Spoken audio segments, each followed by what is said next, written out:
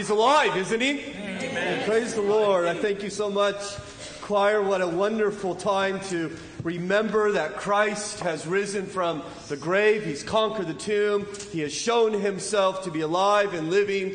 I rejoice at that last song that you sang. Glory to God in the highest, peace on earth to a weary world. Blessed is he who has come to save us, God in flesh and blood. Amen. I think that's the story of Easter. I don't know what you think, but I think Easter is about peace. And I think Easter is about the glory of God as he comes to save us and do the work to save us. What's interesting about Easter, however, is the peace, I think, wasn't very evident on Friday, was it? It looked at like all was lost. And certainly the glory wasn't evident as the King hung upon the cross. It almost seems like Easter is about glory and peace, but it's almost like surprise, glory, surprise, peace. In fact, I heard a story of a pastor who told about his 3-year-old daughter getting ready for an Easter service, and they had laid out the dress and the Easter bonnet, and they were shopping that week for shoes. And this little girl, 3-year-old girl named Nicole, she said to her daddy, "I can't wait for Easter, Daddy." And this pastor asked her, "Well, honey, do you know what Easter means?" And she said, "Yes, sir." And he said, "Well, what does Easter mean?" And in her own sweet 3-year-old way, she raised her arms and said with a big smile, "Surprise!" You know what Easter means? It's a surprise. Surprise death. Surprise sin. That's right. Surprise sorrow. Surprise trouble. Jesus is alive. Hallelujah. He is alive. Glory to God in the highest. Peace to a weary world. In fact, I love the surprise that the disciples had. According to John's Gospel in John chapter 20, the Bible says in verse 19, on the evening of that day, the first day of the week, the doors being locked where the disciples were for fear of the Jews. You see, there was no expectation for them of the resurrection. They weren't expecting it at all. They were hiding. They were filled with fear. Despite all the promises that Jesus gave ahead of time, "I'm going to be crucified, and 3 days later I'll rise again," he said over and over. They didn't believe it, and their hearts were filled with sorrow. And not only sorrow, but he tells us they were filled with fear. To them, it was all over. And so they met. They gathered together, perhaps to find some solace, but they met in terror and sadness, perhaps listening on the steps to see if anyone was coming. The door locked tight, maybe waiting for the Romans to come and arrest them at any moment, or the Jews to come and drag them out. And it's in the midst of that sorrow and fear that John tells us Jesus came and stood among them. He didn't knock, right? He didn't utter the secret password. Right? He just appeared right there in the middle of him, his body glorified and able to do wonderful things like that. And I don't know if that was consoling or even more terrifying for them. In fact, Luke tells us that when Jesus stood in their midst, they panicked. And you can kind of understand why, can't you? If you love someone dearly and you gather together with friends and remember him and mourn him, and all of a sudden, bam, he's right in the middle. Howdy, guys, how you doing? Right, that would shake you a little bit, and it certainly shook them, and they were filled with fear, Luke tells us. And so what are the words that Jesus brings, the first words of our resurrected Lord? Well, the Bible tells us, and he said to them, "Peace be with you." Peace to a weary world is what he brings. This is what he offered. And it's amazing to me because in light of who these people are, I mean, these are the ones who only days ago turned their back upon him in his time of greatest need, ran in order to save themselves as they dragged their master off to be tortured and eventually crucified. These are the ones who broke all their promises that we will never leave you no matter what happens to us. And we almost expect Jesus to show up and say, "Shame on you. Do you have any explanation for your behavior? Do you have something to say?" Or maybe we expect him to show up and say, "Hey guys, I just wanted you to know I'm alive, but you're all a bunch of losers, and so I'm going to go find some other people," right? So bye-bye. We don't see that at all, do we? He shows up, and he comes and he announces to them, "Peace to you. Peace to a weary world." I think that's what Easter's about. I think he comes to us even today this way, that we too who have fallen, we have broken our promises. We too have turned our back on him, and he comes to offer us peace.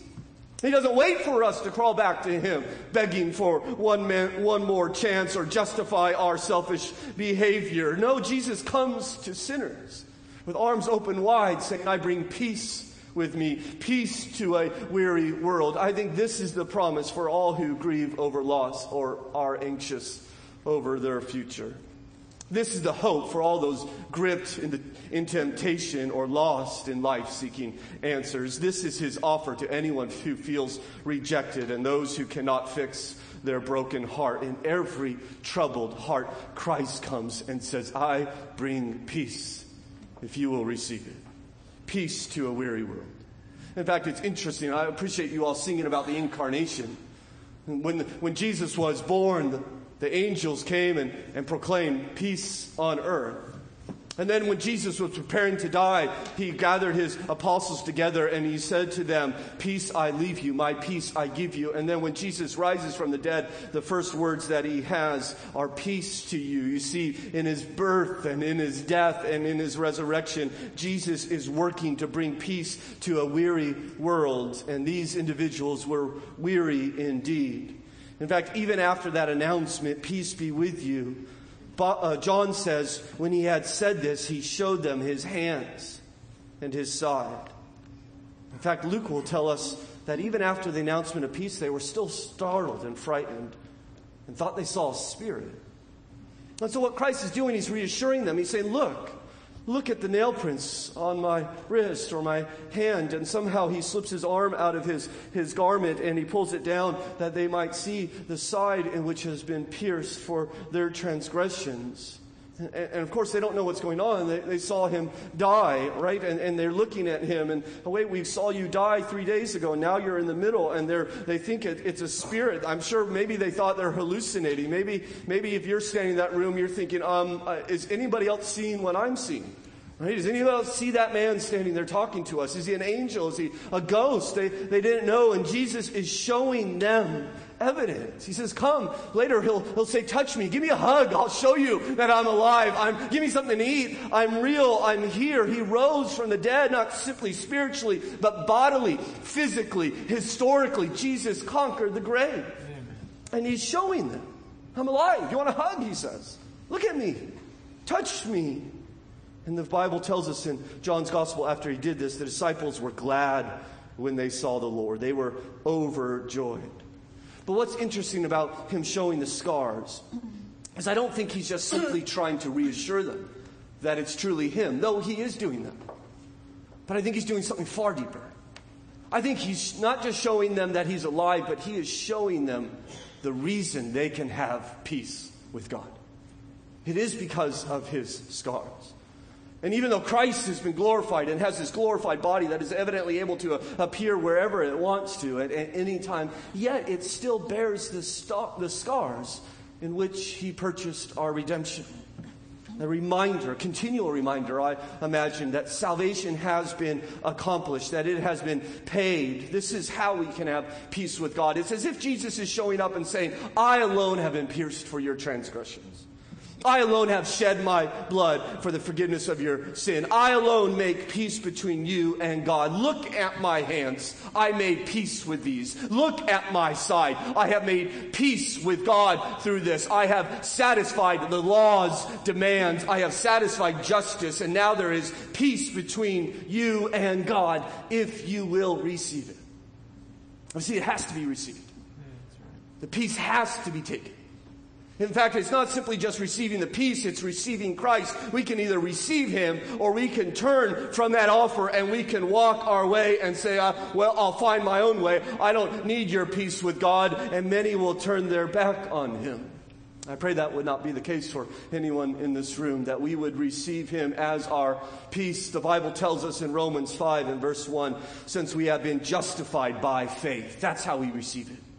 By trusting in Christ, by surrendering our life to him, we have peace with God through our Lord Jesus Christ. Perhaps if there's one here this evening that does not have peace with God, I want to offer that to you. On behalf of Christ, on the authority of God's word, I offer you peace with God by trusting in Christ. And for all of us who have trusted in this resurrected Lord, we know that He has blazed a trail for us. That His future is our future. That though we too will pass through death, if He tarries, we too shall have a resurrected body like Him and follow Him in life into a place where there's no sin or sorrow, a place where there's no shame or sadness. In other words, this weary world one day will end forever. It will be done away with, and all there will be for eternity, day after day, is peace with one another in perfect love and harmony, and more importantly, peace with God. And so I bring you good news tonight. Jesus is alive. Amen. Jesus is alive. Therefore, glory to God in the highest, for He brings peace to a weary world. Let us thank Him. Father in heaven, we thank You for our Lord. We thank You that He has conquered the grave. We thank You that He has appeared to witness after witness, giving us evidence that we too, thousands of years later, might believe that Easter Sunday He rose from that tomb triumphant over the grave, proving that He has done the work needed for our redemption. I pray, Father, in this week, this Holy Week, as we consider the work of Christ, it would inflame our hearts with love for Him, that we might live today and tomorrow and forevermore for His glory because of the peace He brought, we pray in Jesus' name. And all God's people said, Amen. Amen. You are dismissed, I think. Is that right? All right.